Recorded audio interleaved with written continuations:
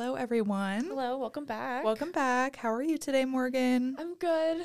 Yeah, finals week. Finals week. How are you feeling about that? Fine. I submitted my one open note, I know. open We're book, just no time limit exam yesterday. We're so like we don't have anything no, I think going I submitted on. Like on Sunday, and then like the next thing I have due is a project due on Friday that I will probably do like Thursday night. Yeah, I Wednesday, have Wednesday or Thursday. The only thing I have left to do is I have to write a paper, but I'm gonna write that the night before, and we're just gonna submit it, and that's gonna be that. And that's gonna be that. So what's proofreading? I've never heard of her. Oh no, okay.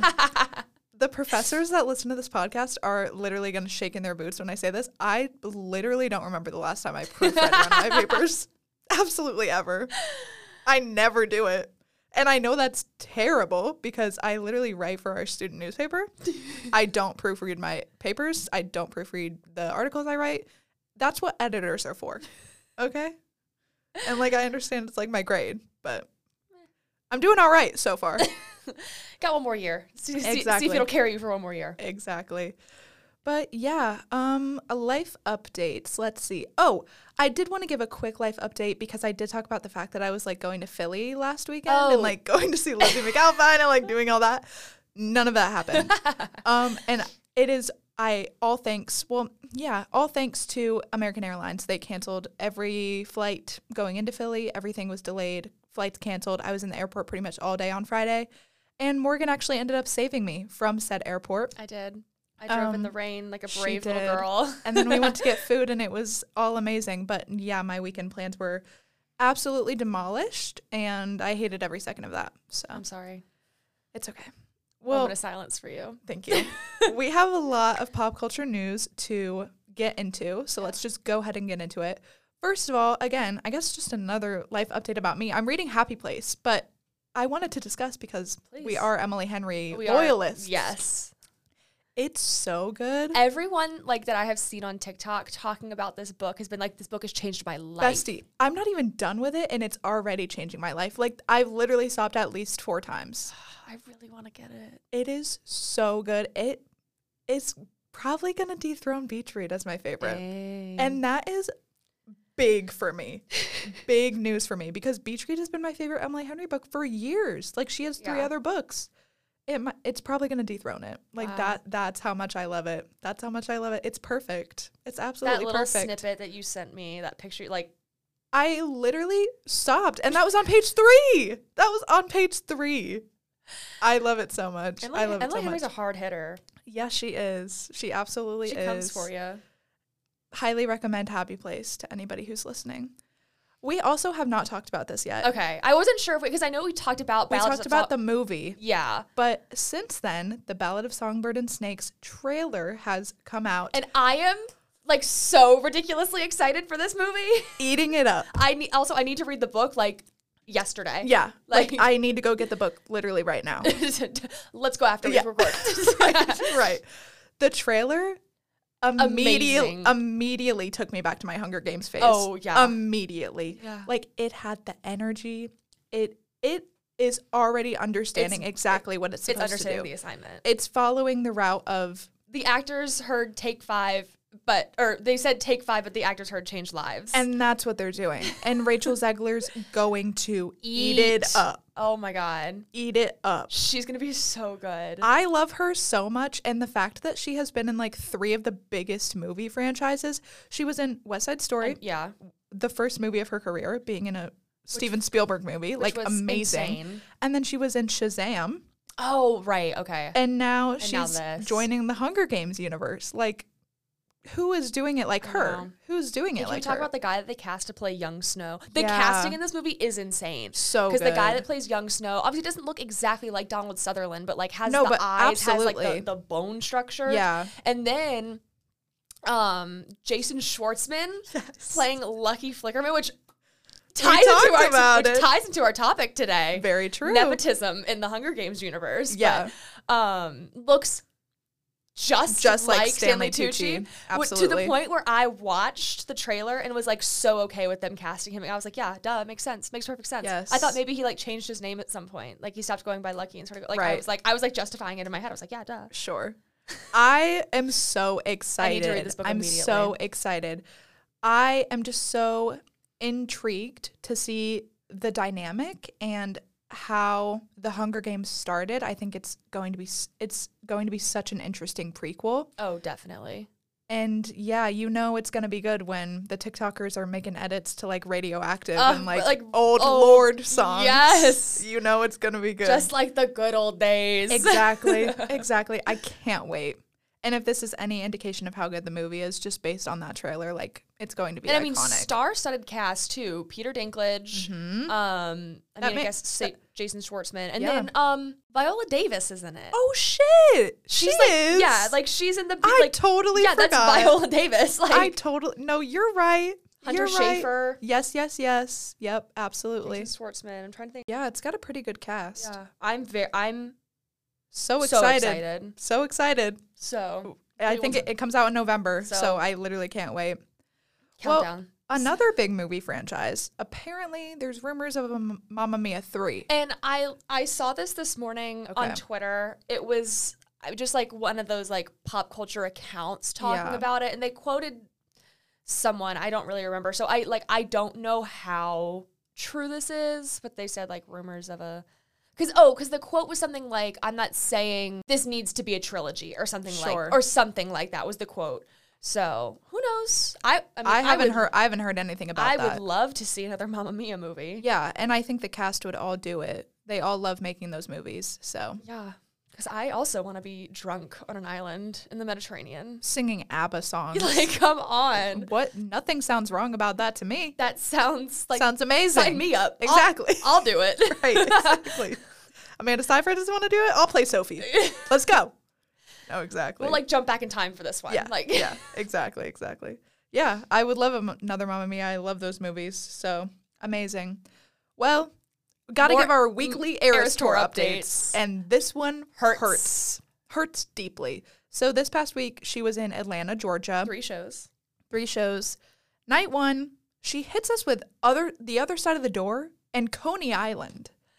Like, the fact... A pairing I didn't know I needed. No, but the fact that I missed The Other Side of the Door will... Criminal. Haunt me for the rest of my days. Criminal.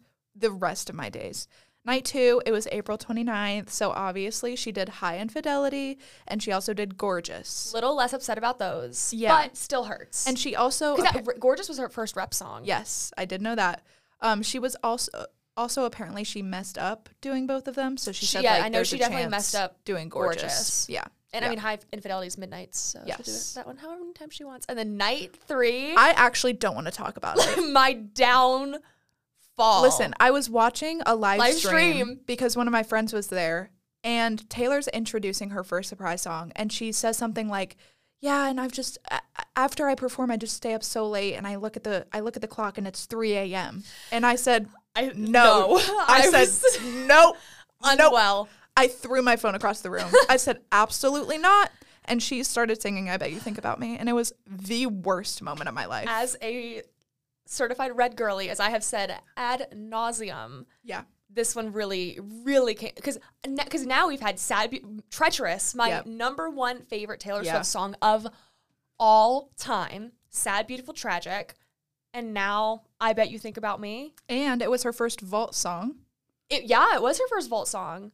I love that song. That song is okay. Also, aside from Miles Teller being in the music video, right? That song is everything to me. So good. It was probably diss track of the century. It was probably like top of my list of songs that I wanted to be my surprise song. I Bet You Think About Me. Absolutely. Also, I definitely thought she was waiting till Nashville and she was going to bring out Chris Stapleton. That would have been so iconic. I think everyone thought that. Yeah. Like everyone just assumed that's what she was going to do.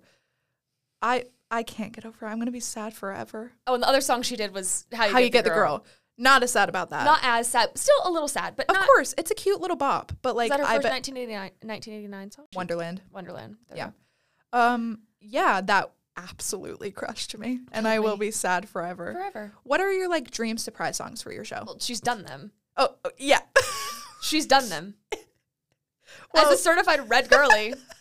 She's done. Treasures being my favorite Taylor Swift song of all time. I will say though, but out of the ones that you can choose, I would really like to hear You're on Your Own, Kid. Yeah. And so when I saw her on her Reputation tour, she did State of Grace as her surprise song. And so if I got to hear it again. That would be so cute. Full circle. Yeah, I would not be upset. Yeah. This Love. That would be Fire. another good one. That's cute. Ivy. Has she done Ivy yet? No, but she's saving that for me. She's saving that for me. Ivy. Okay. On my graduation cap, I want to put Long Story Short, I Survived. That's cute. From Long Story Short. Yeah, that'd be cute. So I would really like to hear that one as well. But, I mean. Yeah. False God. Oh, yeah. False God. Yeah, fire. That's a great choice. Great choice. I would love to hear anything from Speak Now. Preferably, if I got back to December, like literally I'd cease to exist on this planet. Story of Us. Story of Us. I would love Story of Us. Oh my God. Yeah. Anything from Speak Now, honestly, or Ivy. I need to hear Ivy. I need it and inject it into my veins. I'm not kidding.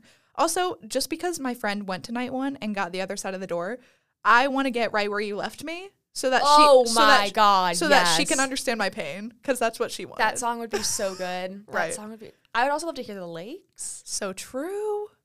That'd be great. I wonder if she'll ever do Hits Different as a surprise song. Probably not. She likes to act like that song just isn't real, doesn't exist. No. Maybe All the Girls You Loved Before. That would be a fun one too. I'd be okay with that. That'd be cute. Cute. I will say this. I heard on TikTok an acoustic cover of Me that was like more down tempo. I kind of like it. I kind of liked it. If she did it like that, yeah, I wouldn't be mad about it. No, absolutely not. Especially if she followed it up with another banger. I agree. Well, next, we literally have to talk about this because then I woke up to this the morning after, like, the worst day ever when I was at the airport all day. And I honestly just think the universe did this for me. It's just a little treat for you. It just did this for me. A little, we're sorry. Exactly. So this weekend there was news that Bella Ramsey was in California. And then we figured out that it was because they were doing a type of screening event for the Emmys where they were basically pulling executives and producers and everyone into a room who usually has a say in the Emmy nominations and showing them episodes. So Bella and Pedro reunited for the first time in a very long time, and thank God. Literally thank God. I know you were so excited about that. I actually was so excited, and Bella looked amazing. And so did Pedro. He was wearing a robe, but that's okay. That's okay. He can kind of do whatever he wants, I guess. That's all right. They can do whatever they want. So anyway, all right. We gotta get into it. Because last night was the Met Gala. Last night was the Met Gala. A lot to talk about with that one. Literally so much to talk about. First of all, we have to talk about the theme because obviously at every Met Gala there is a theme. This year's theme was honoring the designer Karl Lagerfeld. It was called A Line of Beauty. Apparently he is a German designer that died in 2019. Yeah, he was the creative director for Chanel. Yes. For a while. Yes. And so, yeah, big influential guy, kind of problematic. I was going to say that. And that, we will talk about it through each person, but I actually have found out later that it influenced a lot of different people's choices of what they wore. Fascinating. Yes, okay. Yes. I also know this is why a lot of people chose to not attend. I was going to say. Specifically our Met Gala queen, Blake Lively. I felt like this, I almost said cast, this like attendance kind of scant. Could have done better. Yeah. But, I mean, knowing it was because people were kind of upset that people were supporting Karl There were definitely Lagerfeld. a ton of new faces, yeah, I will say. A lot of new faces. I feel like they definitely went for the vibe of like current celebrities in today's age rather than like the classics. Yeah. So yeah, there was definitely an interesting mix of people, but yeah, a lot of people were not there that usually attend. So that was definitely interesting. I think we should just go through a couple of our favorites, our best dressed. Dua Lipa killed it. Absolutely. And I have never ever in my life ever expected to say like I was really impressed by something Dua Lipa did. I like Dua Lipa. Do not get me wrong. Amazing. But she killed this. She looked amazing. As like one of Karl's brides, which people that don't know, they called them Karl's brides. They were kind of like his muses, and they always walked at the very, very end of his shows. Yes. And she was wearing a dress. I don't know if it was an original or if it was inspired by, but she was wearing like one of the muses' like bride dresses. Yeah. And she 8. She looked like ethereal. Audibly gasped. She looked when so I saw good. her. So many times, different people who were on this carpet, I think absolutely killed it. Bella Ramsey was there, and that was literally the best moment of my life. The week leading up to this, there had been rumors that Bella was going to be there, but everyone was just like, there's no way. Like, they won't go to the Met. They went. They went to the Met, and it was literally everything. They looked so good. So good. I really especially really for fit. Being like their first big event like this. Absolutely slayed. It was exactly what I pictured them to wear, and they killed it. They killed it. I love them so much. I hope they had fun. I hope they had fun too. Anne Hathaway, 8. Mother, mom. Jessica Chastain, mom. So good. The sunglasses, her hair, the everything. She's everything to me. Jessica Chastain is so important to me. She actually is. She's so important to me. She is literally everything to me. Keke Palmer too. Looked my so good. God, the blue cape. I love her. Everything about that was perfect. Suki Waterhouse. No, because this actually was everything to me, because the pictures of her and Robert Pattinson were the perfect definition of she's everything and he's just Ken. You're so right. Oh my God. She looked like an ethereal garden princess. Yeah. And he was just there. Just a man in a black suit. Men, I texted Haley this. I think he was wearing blue. I'm going to give him the benefit of the doubt, but he was still just wearing a basic suit. Like, it wasn't anything important. And I'm going to reiterate what I texted you last night.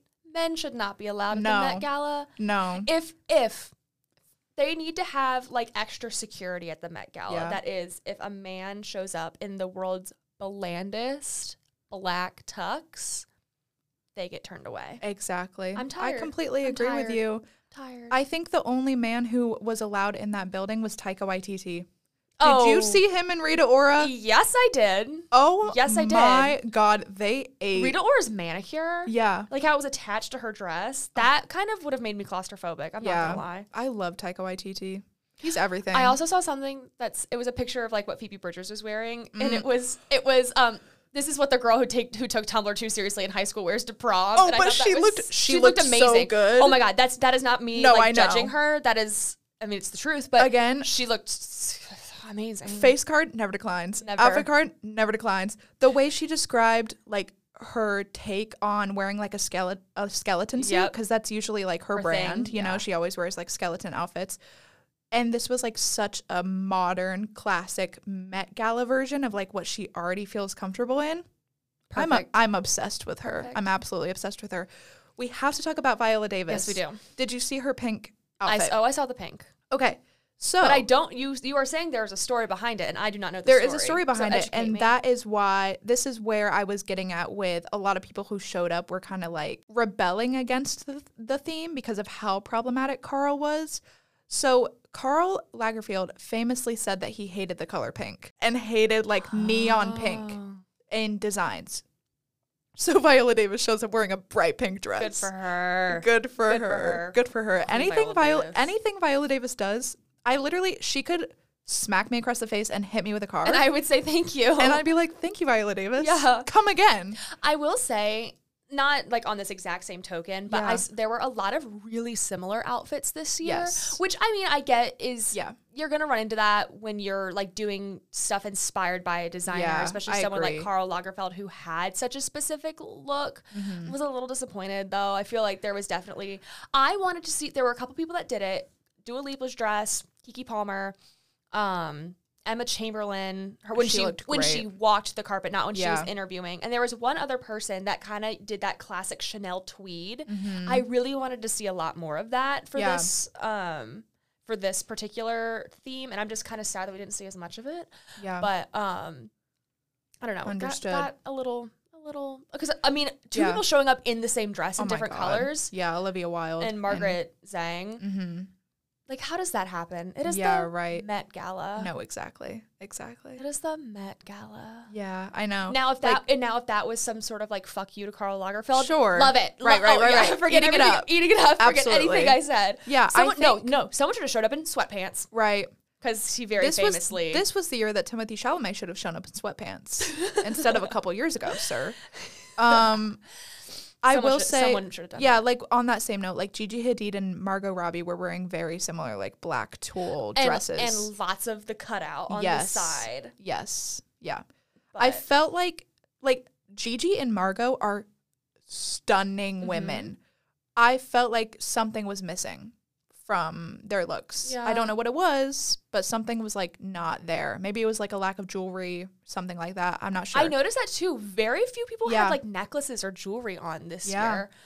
And usually that's like kind of a big deal. And I love how we're sitting here critiquing this as I am currently in Old Navy and running shorts and a Joe Cool Red Cross t-shirt and my Birkenstocks. My favorite thing specifically about the Met Gala is knowing next to nothing about like fashion and like things that people wear on carpets and just acting like I do and getting on my high horse and being like amazing, terrible.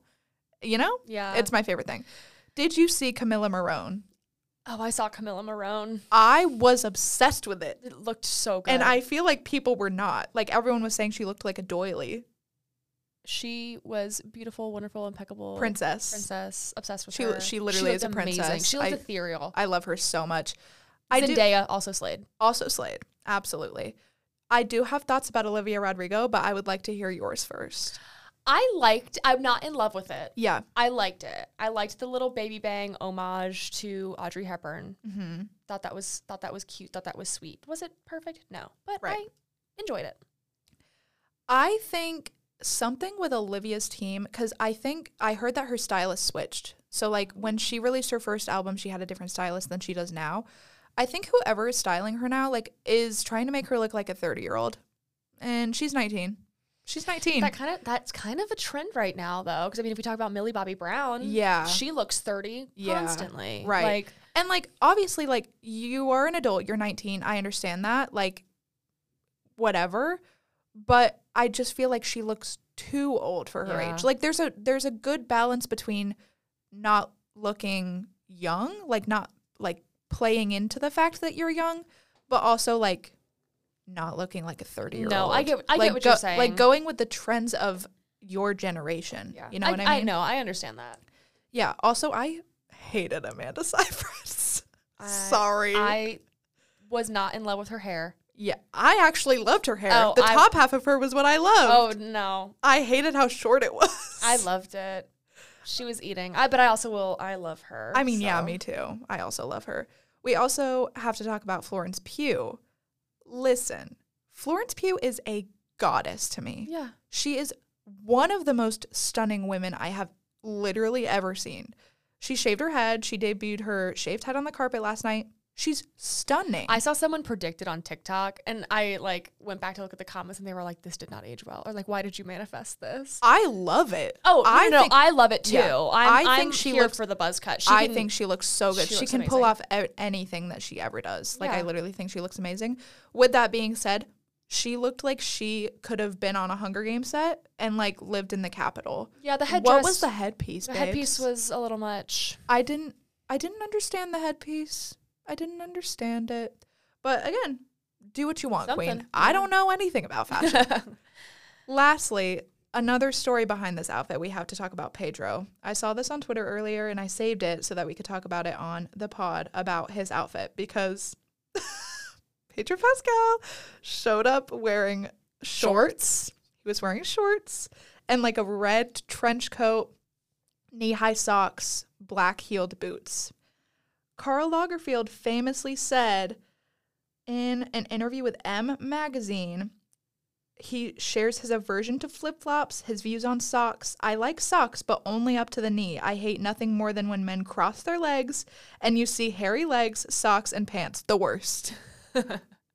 So basically, Pedro's outfit was just like a big F you to that.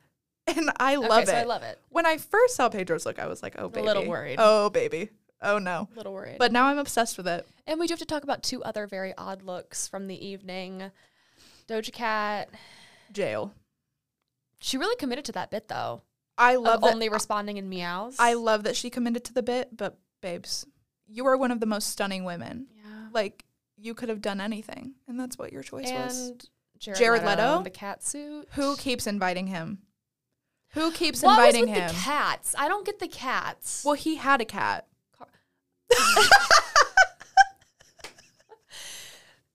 So that's like, not special. No. So many people.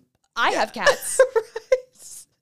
Right. Like owning a cat is so normal. Now if he owned like a million, like 10 cats or an exotic bird, sure, or maybe a legally owned an exotic animal, and you sort of like that, sure, right? A house cat, Who house cares? Cat, yeah, no, okay.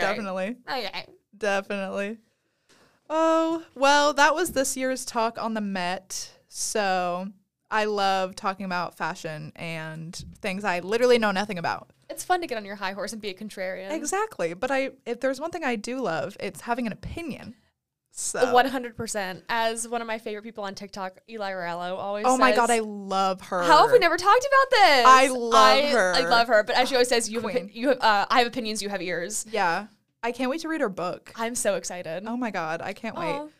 Before we get into our topic, we also have to talk about something very important happening right now in the entertainment industry.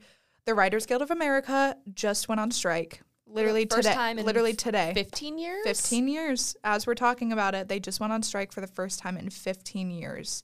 And I do have a source of exactly what the strike is about, so let me read. What is the WGA strike about? In the age of streaming, one of the main sources of income for writers, residuals, in new media formats has almost completely disappeared. Residual income in television comes from shows and movies when they are rerun after airing, released online or via DVDs and Blu-rays, or syndicated via a network. Residuals have faced a steady decline over the past decade, especially for television writers, compounded by streaming services who, on average, pay out lower than network residuals. The removal of shows from streaming services entirely means that no residuals are paid out at all. What used to be a cornerstone of writers' income has turned into an unsafe and unsustainable gamble. Additionally, like many industries, film and TV writers are relatively constrained to a couple key locations, Los Angeles and New York City, which are not exactly the cheapest places to live. According to the WGA, more and more writers are working at the minimum salary requirement for their positions. Was saying like, she kind of started out like the way that she started it was a little weird. She's like, I just think it's ridiculous, but then she was saying that it on like the network side, like she was just confused about why they're not getting paid. Yeah, absolutely, and like why people think they shouldn't get paid and stuff like that. And it's great seeing people back it up, because I think in the entertainment industry, you see more of an overlap of people kind of understanding what different in front of the camera, behind the camera. You see a lot more. Marriage of all those. I mean, just like you said, like so many people started as writers on SNL and stuff like that, and then transitioned to being in front of the camera, or have worked as in front of the camera for a little bit and then decided to start writing at some point. And I think you just see like a better marriage of stuff like that. Yeah. I also just think it's so influential to see so many actors and so many people who are doing the work that the writers are creating for them. I think it's so important to see them standing up for their writers. Absolutely. That is so important. That is inevitably what's going to create the change and actually get the ball rolling on things actually happening for them. So strike on, baby. Yeah. Yeah. Exactly. And also, I think it's so interesting, like finally, I feel like now we're really coming out of the years of the pandemic, and like everyone turned to media in the years of the pandemic. Absolutely. For comfort, for an escape. Fuck do you think was in charge of putting that stuff out there? Exactly. Like getting that stuff out there. Like, why are we not like respecting the people that are not discrediting the work that the people in front of the camera do whatsoever? Not at all.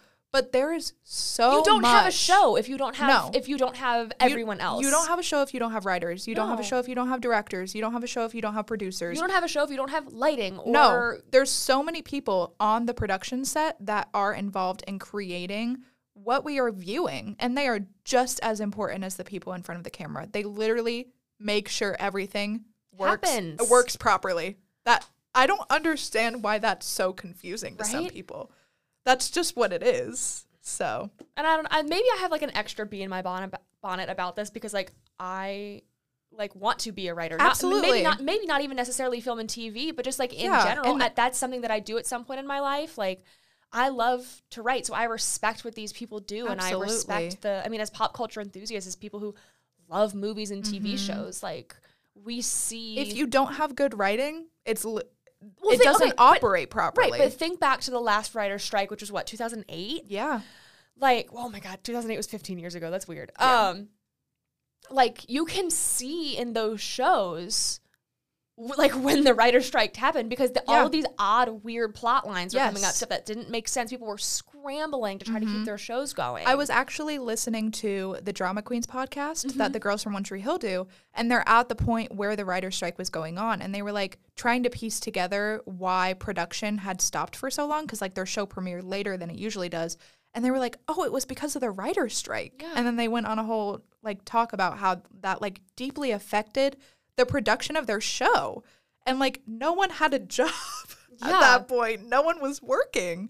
Like it affects the production of everything. Like everything gets pushed back because of this. But to no fault of the writers, absolutely do what you got to do. Do what you got to do. No. Get out absolutely. There. Yeah. Well, just wanted to give a little shout out to our writers. We love you. Strike on. Strike on.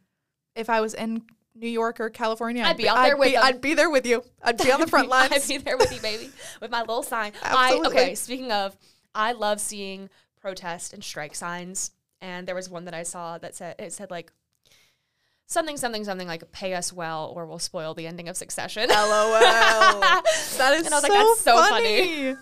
Oh, that's iconic. Because only a writer could make a sign that clever. Right. Absolutely. Okay, we'll get off our other high horse. Well, we're both professional writing minors, so we have a deep respect for English and writing and journalism. And no matter what it looks like. Scripted writing and whatever. So we're right there with you. Anyway. All right. Today, our topic is going to be so silly and fun. Talking about everyone's favorite topic, Nepo babies. So this has been a kind of like newfound term. I would say in the last 2-ish, maybe 3 years. I also think it's definitely more like a term for our generation because we've talked to several professors and they're like, what is a Nepo baby? Or they're saying like, oh, I just learned about this. And we like have to kind of explain the concept of them. So basically, a Nepo baby is just anyone specifically based in the entertainment industry is what we're kind of going to be focusing on. Anyone based in the entertainment industry who gets a leg up in their career based on who their parent is. Yeah. And sometimes it's not parents. Sometimes it might be a sibling or a cousin or an uncle or something. We'll get into that later. I know. Definitely an interesting thing I think for the most part, people usually look at parents. Yeah. So, I mean, just kind of a list of some Nepo babies. I think this list is pretty well-known Nepo babies. Yeah. So, like, Maya Hawke, Uma Thurman, and Ethan Hawke. Yeah. Jack Quaid, the son of Meg Ryan and Dennis Quaid. Dakota Johnson, her parents are Melanie Griffith and Don Johnson. Maud Apatow. Judd Apatow. And Leslie Mann. God, love her. And then Nicolas Cage is actually Nicholas Coppola. Okay. He is the nephew of Francis Ford Coppola, as is Jason Schwartzman. Okay. And I didn't know that. Yeah, so I had learned that like tidbit of information a little while ago. And Nicolas Cage is like on record. He's like, yeah, I like started going by, maybe Cage is his middle name. Yeah. And he's like, I decided to go by that to kind of separate myself from my family to try to like do this on his own. Kind of. And I don't know if Jason Schwartzman is going by a different name or if that is just his legal name. Mm-hmm. So Jamie Lee Curtis. I did know that. Also, her mother is Janet Leigh, and if you don't know who that is, her mom is the actress in Psycho, like, shower scene. Like, that is Jamie Lee Curtis's mom. Yes. Lily Collins, daughter of Phil Collins. Yep. And then Maddie Healy is also a Nepo baby. I didn't know that. Yeah, so I didn't know that. His mom is a British comedian named Denise Welch. Mm-hmm. And then also apparently has, like, a famous uncle or godparent or something who was somehow involved in like the production and writing of Flushed Away. Okay. And recently on stage he brought it up because people like often You are familiar with the hit movie Flushed Away. Yes, I am. People have like brought up the resemblance between Matty Healy and the rat. I don't know his name, but LOL. The main one, the skinny one. Yep.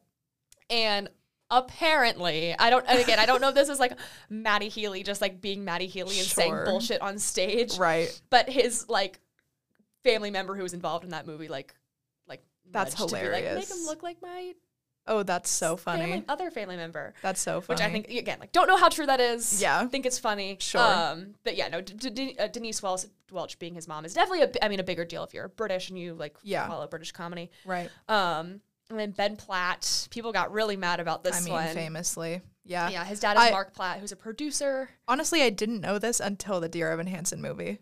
I don't think a lot of did. Yeah. Because Mark... His dad was the producer of the movie. I never even actually watched this movie. I haven't either. I'm going to be so open and transparent. I didn't watch it because I didn't want to. Yeah. I don't really love the music from Dear Evan Hansen. I love the music. I don't love the story. I'm such an asshole though. I'm like... New musicals. They just don't make them like I'm such an asshole about stuff like that. I loved the music, and I think Ben was a perfect first Evan. He's got a great voice. Babes, he's like 30 now. I know. He's got maybe even older. Yeah, he cannot. Like, the fact that they had to CGI his face he's to not make a him look 17-year-old. Especially just because there's been so many Evans that are the Andrew appropriate age. Andrew Barth Feldman. And I will be on that horse until the day that I die. He should have played Evan in the movie. Anyway, but he was cast in that because of his dad. And then another favorite, not really resident Nepo baby on this podcast, Mrs. Hailey Bieber. Oh yeah. Formerly Haley Baldwin of, the famous of the Baldwin clan. But the thing is, and I was saying this in class the other day. Yeah. She's not even Alec's daughter. Alec Baldwin is arguably the most famous of them. Yes. She's not even his daughter. So I know. I don't even know how she got this leg up in like the Baldwin community. Yeah. Like, how did that happen? But also Gracie Abrams is J.J. Abrams' daughter. Yes. Which I didn't put the pieces together until very recently. Don't worry, because we are going to talk about some Nepo babies that I did not realize were Nepo babies, embarrassingly late. Because I've seen videos of people, like, at the Eras tour when she opened, finding out that she's a Nepo baby. Yeah. Did you know, we can get into that then, people that are not famously associated with their parents or whoever, did you know that Kaya Gerber is Cindy Crawford's daughter? I did know that, actually. Okay. I knew that, I found that out when she started dating Austin Butler. And I was researching Kaya Gerber. And I was like, Cindy Crawford. I think that's probably around the same time that I found it. But it's not like I learned it because there were a couple that I learned in research. Really? For go on today. Because I feel like some people. This got started when Sophia Richie got married this past weekend, and I did not realize that Sophia Richie is the daughter of Lionel Richie. Shaking my head. But also, my justification for this is I don't know what Sophia Richie does. That's true. I couldn't tell you. Okay. I didn't know. Is she a singer? Is she an actor? I think she's a model. A model? Okay. But I don't know that for sure. Yeah. I have never cared to follow who she is. I've just kind of heard her name in passing in entertainment stuff, just by nature of pop culture. My first thought wasn't, oh my God, Richie. Yeah, Lionel Richie's daughter. That was sure. And I wasn't going to look her up. Because why would you? Why would I? Because I don't care that much. No, it's fair. It's fair. So that's one of the ones that I found out kind of embarrassingly late. Also, you found out about Kate Hudson on this podcast. I did find out about Kate Hudson on this podcast. Yes. The fact that she's Goldie Hawn's daughter. Which, I feel like maybe there was somewhere up where here you might have known it at one point. Where I might have known it at one point and just didn't care because why would you? Because why would I? That's fair. It's fair. Because also we are not from a generation where Goldie Hawn was no super big. I honestly think I knew it because my parents knew it. Right. They were Goldie Hawn's generation, and they were like, oh yeah, we knew who she was when she was having Kate. So obvious, Yeah. we obviously knew that. But why would we? So why would we care? Correct. Yeah, so Charlie Hall, who's an actor on Sex Lives of College Girls. Yeah. This is one that I learned today, is the son of Julia Louis-Dreyfus. Yeah. Dreyfus. I watched the Sex Lives of College Girls, so I did know that because I looked him up after and I was like, oh my God. I love Julia Louis-Dreyfus. Like, I love her. So I'm like, how did I not know that she had like a famous son? Because also she was just on Conan's podcast. Yeah. And I listen to Conan's podcast all the time. And she was like talking about her kids. And never once did she mention that she has like a kid in the industry. Well, going back a little bit, I found out about Jack Quaid when I watched his movie Plus One that came out in like 2019. It's really good if you haven't watched it. But I Googled him after. First of all, I did not know that Meg Ryan and Dennis Quaid were married. Yeah. I did not know that. And so that was shocking, number one. And then to find out that they had a child, I was like, they have 2 kids together, I'm fairly certain.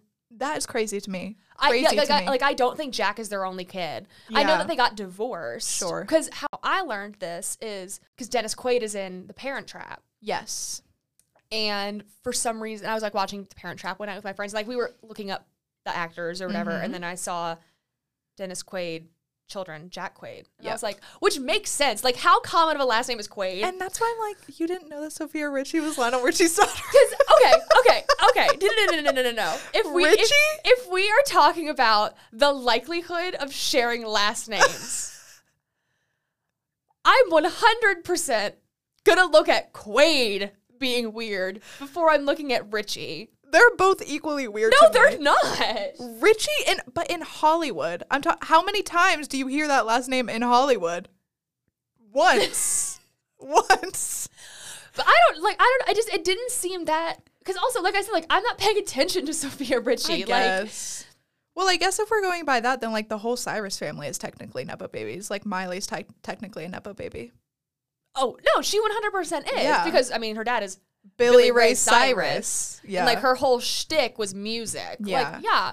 But, and I think that brings, like, an interesting conversation of, like, why are some Nepo babies, like, hated? Right. And why are some of them, like, loved so much? And I think some of it has to do with how long ago the parents were famous. Okay. So, like, with Goldie Hawn, much more our parents' generation. Right.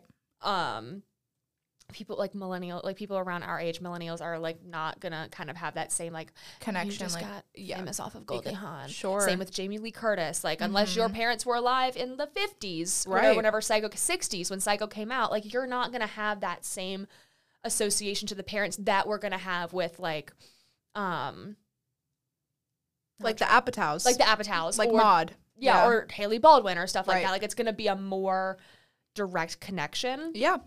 And then that's true. I personally, for me, I think the connection varies based on like me looking at the individual person and being like, okay, you are so talented, and could you have gotten to this spot if you didn't have the last name that you did? Oh yeah, like you could. Because like Miley Cyrus is insanely talented. Right. I'm sure that she could have gotten there even if her dad wasn't who he was. Yeah. Or like Maude. I think she's so incredibly talented. She absolutely could have the career that she did if she didn't have her parents. Or like Maya Hawke. Yeah. I think she's so good. And she's also branching into like music. Like she has her whole music career now. She's doing that all on her own. Like she's not doing that based on who her parents are. Yeah. So I just think it varies based on like, are you talented enough to get where you are without who your parents are? And and I feel like there's also like Nepo babies that people are very neutral on. Sure. Like, I mean, like Kate Hudson, like Dakota Johnson. I feel like people are pretty neutral about her. Definitely. Drew Barrymore is a Nepo baby. Yeah. People I think tend to forget that one.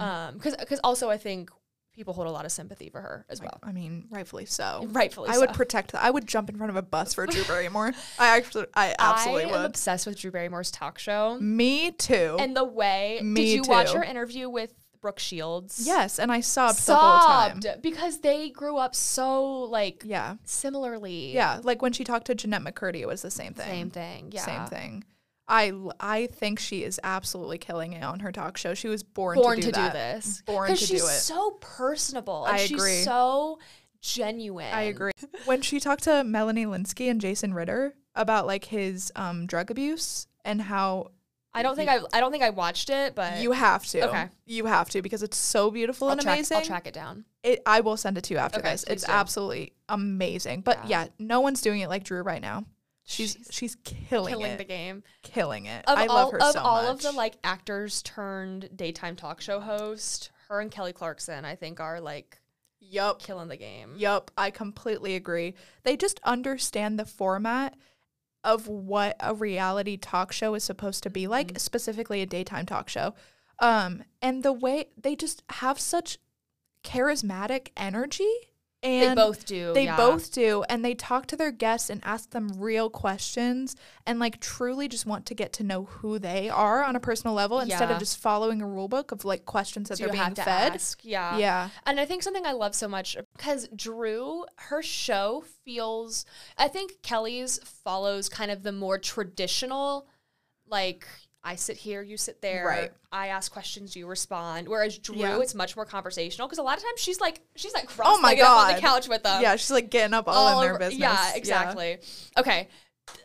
Love for Drew Barrymore and Nepo babies. Yeah, back to Nepo babies. Yeah. Yeah, but I think the contrast comes in to where it's like, okay, you're very obviously only here because of who your parents are. And I think that kind of gives the distasteful energy into the Nepo baby realm. It's also because, like, if you are just famous because you are someone's kid, a little different than... Yeah. Oh, you're the daughter of an actor. Correct. So you are now also even an with, actor. like, we can talk about the Kardashians. Yeah, because I think this was their image for a while. I will say, I think the Kardashians are a social experiment. Like, let me just put that out there. Yeah. I completely think they are on like a whole nother level of like fame and pop culture, and they're just like floating around in their own little universe. And I think they have done so much wrong. Do not get me wrong when I say this. I don't understand the argument anymore of people saying, "Oh, well, what do they even do?" Like they because like now they have their own little empire. They all have businesses. Kim's like going to law school. Like she took the baby bar and she's like getting her law degree. And like Kylie has a makeup line, Kim has Skims, Kendall's a model. Like they all have different things going on. So the argument can't be said anymore that like they don't do anything because they do. Right. And it might be insane to some people, and I understand that argument. I really do. They are so out of touch with reality. When they were still just reality TV show stars, there are other reality TV show stars out there that we did not give that same treatment to. 100%. Like all of the Housewives. 100%. No one's ever said, "Well, what do they do?" I agree. They're on the Housewives of. Yeah, that's what they are. They're reality TV show stars. Exactly. Absolutely. No, I completely agree. I completely stand by the argument that the Kardashians are so out of touch with reality and they've done so much wrong for the beauty standard and everything involved in that. I understand. But they have businesses. Yeah, they're businesswomen. The argument is they're businesswomen. A little invalid now. Yeah, absolutely. Today, back to Nepo babies that I did not know were Nepo babies. Yes. Today I did learn that Zoe Deutsch I didn't know that is the daughter of Leah Thompson. Also, I didn't know about Timothée Chalamet either. No, because I didn't know about that. Because again, talk about stuff like full disclosure. Yeah. So many of these I learned in not that first list that I gave, but in the ones that we're kind of talking about now. Right. I mean, in the section that we have dubbed Nepo babies, we didn't know were Nepo babies. I learned so many of them today. Yeah. Yeah, so on a past podcast, I said, "Is Timothée Chalamet a Nepo baby?" And you were like, "No." And I was like, "Yeah, checks out, whatever." Yep. Just decided to look it up.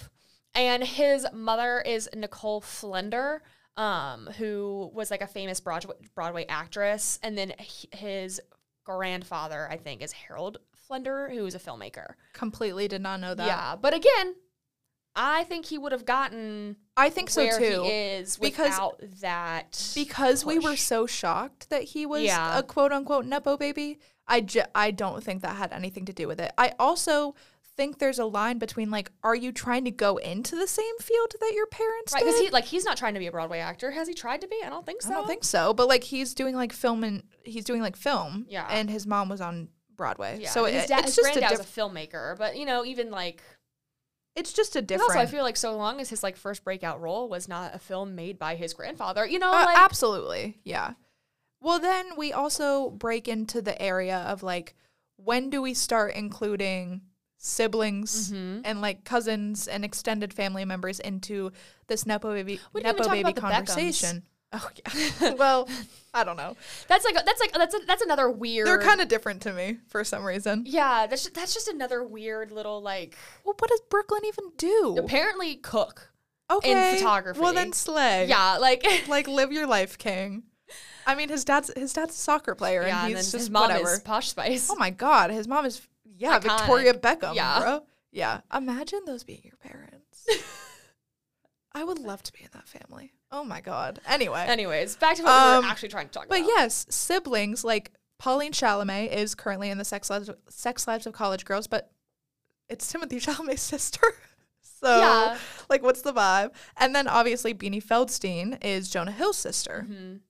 So, and one could argue that they are Nepo babies because their mother is a costumer. And their father... Jonah and Beanie's mom? Mm-hmm. She's like a famous costumer. And then... You know what? And then their dad was the accountant for Guns N' Roses. I actually knew that, and this is why I knew that. It came out, at least for me, when I learned it, when Beanie was chosen to play Fanny Bryce. Interesting. I knew that because... I don't know if you know this, but Beanie Feldstein and Ben Platt, like, went to high school together. I think I did know that. And they went to, like, an arts high school. Okay, and so I think it was just like Nepo Baby Central, and anyone who had like ties to the industry just like went to that school. And so I think isn't that the same school that Ansel Elgort went to? Probably, but who cares about that man? I'm not giving him any clout. No. Bleep his name. Yeah, literally.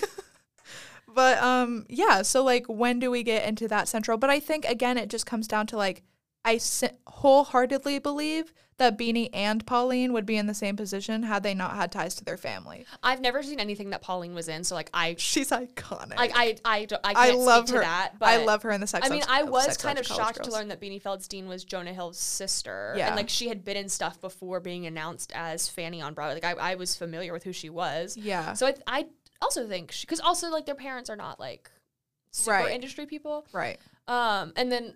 If we're talking about like siblings still, like Elizabeth Olsen, obviously older sister of Mary-Kate and Ashley. Yep.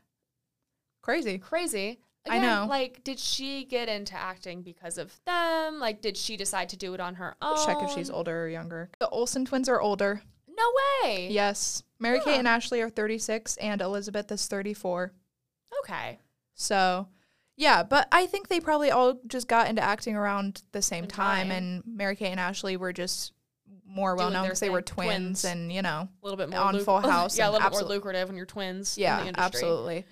But Elizabeth is wildly talented. Oh, I was was not discrediting her at all. Right. Because also I love her as a person. Yeah. I know I said that I know like 0.2 things about her. Yeah. I do know like 0.2 things about her, but I do like watching her interviews and wildly talented. Other stuff she's been in besides absolutely. Marvel stuff. Yeah. And then two ones that I learned today. Blake Lively's sister is Robin Lively.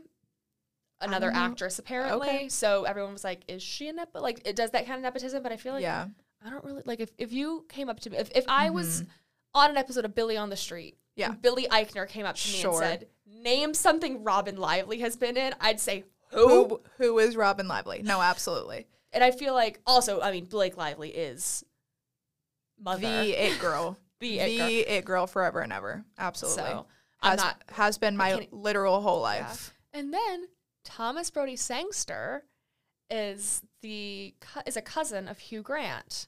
I did know that. Which I think is I think that is the reason why Thomas Brody Sangster is in Love Actually. No, yeah, I did know that. That is giving Nepo Baby a little bit because 100%. Because Hugh Grant 100%. Love Actually. Yeah, well, even like in all of Judd's older movies, Maude and Iris are in all of them. Yeah. But like they were kids. So like this whole conversation gets very muddy to me. You are so right. To be so honest with you. Because like at what point do we just stop caring? Like, yes, it is an interesting conversation because there's so many people in Hollywood have ties to other people in Hollywood at this point. Like that's the whole point is like you get into the industry because you know someone. Yeah. Like that's the whole point.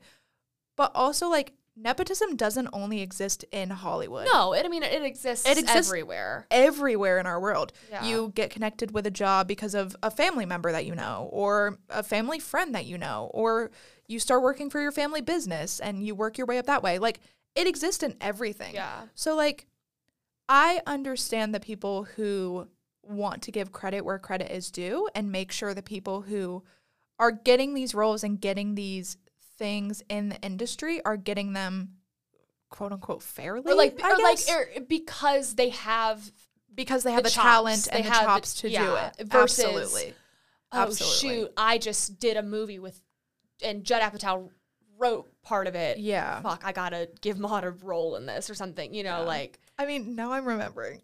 I'm remembering one recently that Judd did where Maude was in it. The movie that Pete Davidson wrote, Maude played Pete Davidson's sister, and Judd directed it.